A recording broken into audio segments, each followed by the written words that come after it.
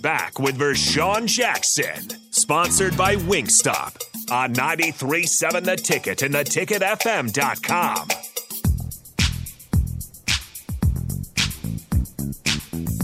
Hip hop, hippity hop hop. It's Wingstop Wednesday and my stomach is hungry.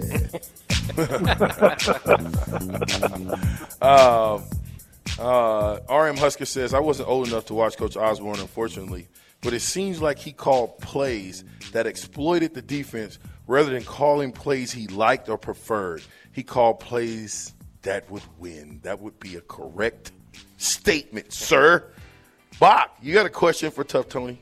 Yeah, we hit on a little bit with bringing, talking about Chancellor Brewington there at fullback. But Tony, you having playing fullback, do you think that's going to be a necessity as we talk about different offenses, whether it's Mickey or the next coach or whatever, for Nebraska to kind of get back to that mentality? I know you were talking about those lines earlier. Would you like to see more of a Big Ten offense for Nebraska?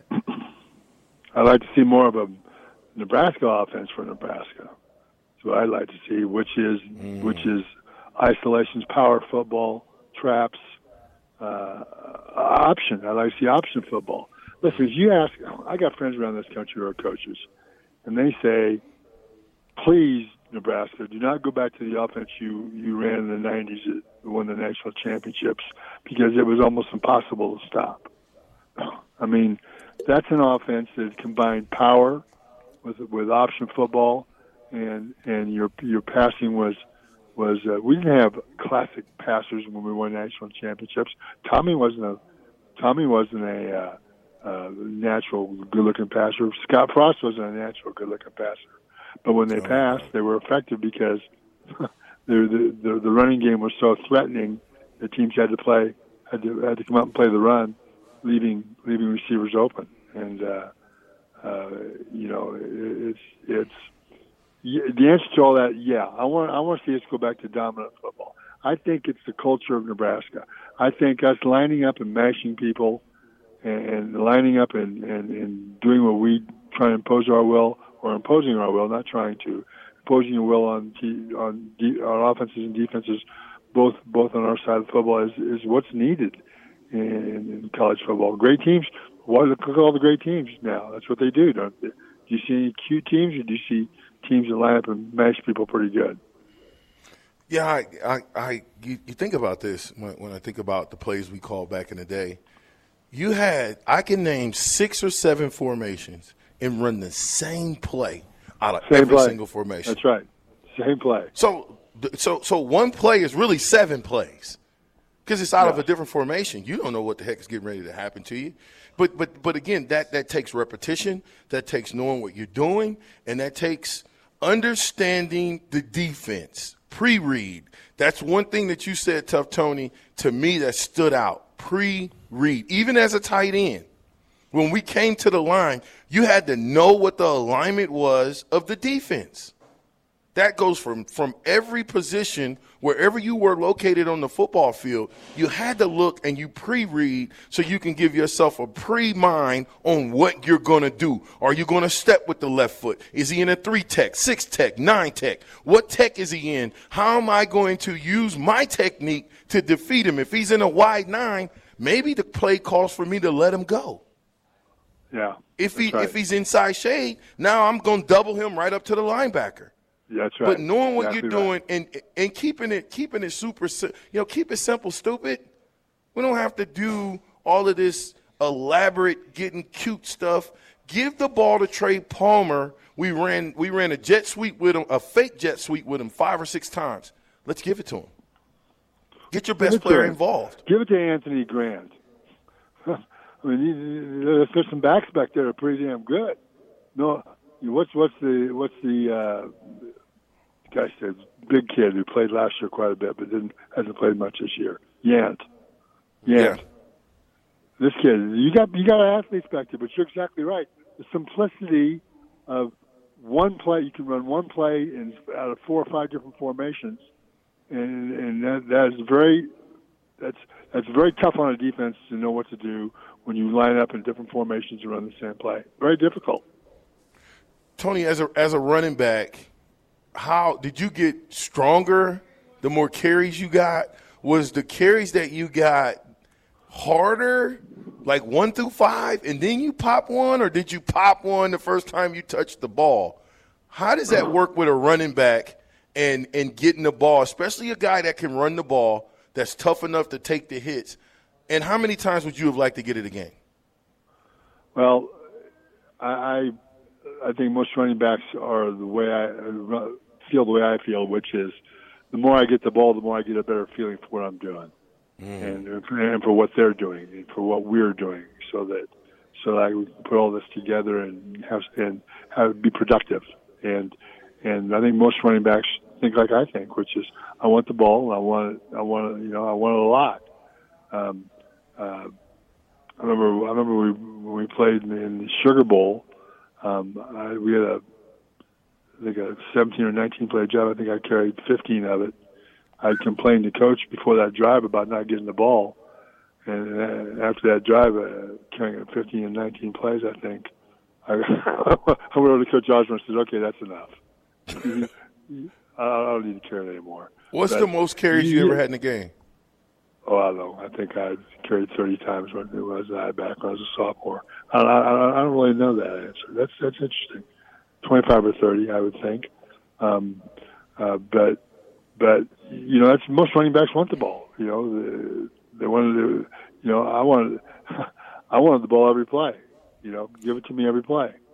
But you're not going to get every play. You have to understand you're not going to get every play. It's not good for your offense for one guy to get it every play. But if you have a productive player and you can count on him for yards in needed situations or to help set the tone for your offense, that's where you go to. And that's the offense you go to. That's why most defensive coordinators hated the Nebraska offense of the 90s, of which you were a championship team, because it was so difficult to stop. You just had to be so disciplined in that defense against that offense that one mistake and somebody's gone. And that was the beauty of that offense. That's the one that Coach Osborne ran and ran and ran and ran and ran. You talk about extra practices. I was disappointed to learn that at the lack of tackling that Scott's team did for the last couple of years. And that surprised me. I don't know how you can play this game without tackling. What do you feel about that?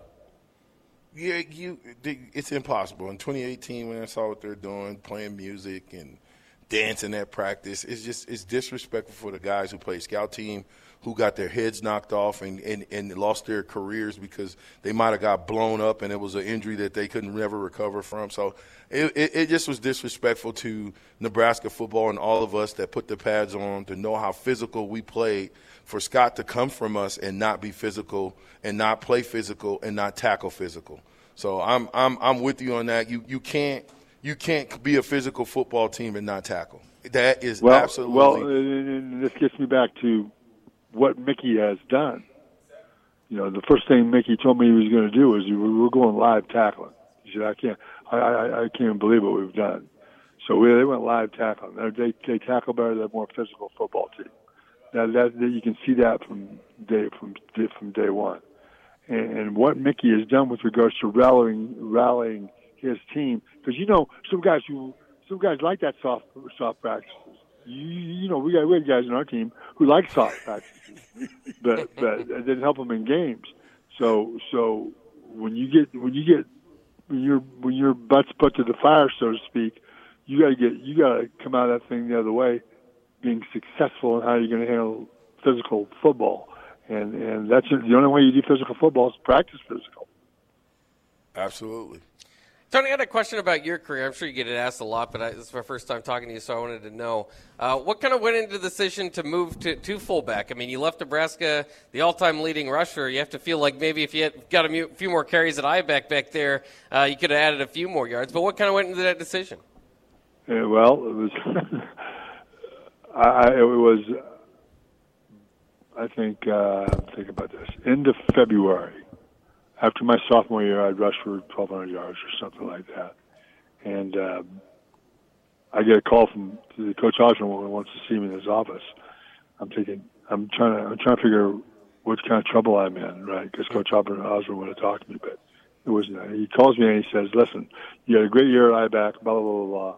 We'd like to run our fullback more. We'd like to move you to fullback." And I'd actually been thinking about that because I was still beat up at the end of February from that, all the carries I had that previous football season. So I said to him, "Yeah, okay." And he says, No, did you understand? I want you to move from I-back to fullback." I said, "Yeah, I understand." And he said, "Okay." So I kind of surprised him, I think. But the move was, I knew if I had a chance at the next level that I needed to improve in some areas of my game, protection-wise, blocking back-wise. And to make money in the NFL, fellas, you got to make yourself valuable somewhere on your football team. I did it by doing this. I did it by being a special teams player, covering kicks, returning kicks. I did it by being able to pick up blitzes so that quarterbacks who were in the game would say, "Make sure Tony's in here because I feel comfortable with him, he'll pick up the blitz." And then I catch the ball out of the backfield, and I was a short yardage back. I just made myself valuable. I wasn't a superstar NFL player. I just made myself valuable, and that's how I had 7 years professionally. Yeah, you talked about. By the way, Nate the Skate Turner says, "Tell my brother Tony Davis that Nate the Skate says hello. Love me some TD." Big Will Washington says, "Love me some Tony Davis." See, listen, Husker, they didn't play in the same time as Tough Tony. I did. I coached those guys. See, gotta have respect for the guys going up, man. You gotta know what they did to understand what you need to do to be well. Tony, I don't wanna kick you off, but I know. Let's get Mickey in here to run this show. Let's make Mickey the head football coach of this program. Let's give him a chance to recruit these guys. We got recruits out there. If they let Mickey go, we're going to be set back 4 or 5 years because players will leave and recruits will leave because of Mickey. That's how Mickey has this. That's how Mickey's relationship is with these guys and his ability to recognize and recruit talent. We got to get him. And I trust Trev Alberts. But listen, you're a championship quarterback. You're a championship football player. You always were, Vershawn. And I appreciate you having me on your show. Anytime you need me, you let me know. I got you, man. That's Tough Tony. Tough Tony, give me the best. Go Big Red. Go Big Red. See what I'm talking about, man? The Tecumseh Tornado. That is Tough Tony Davis. Wings, that's where we're at. www.wingstop.com. First man say sandwiches. They get what? A free chicken sandwich. We got you, Tough Tony. We might airmail you one out there. We're at Wingstop, Pine Lake Road, 29th. We'll be right back. Later, brother.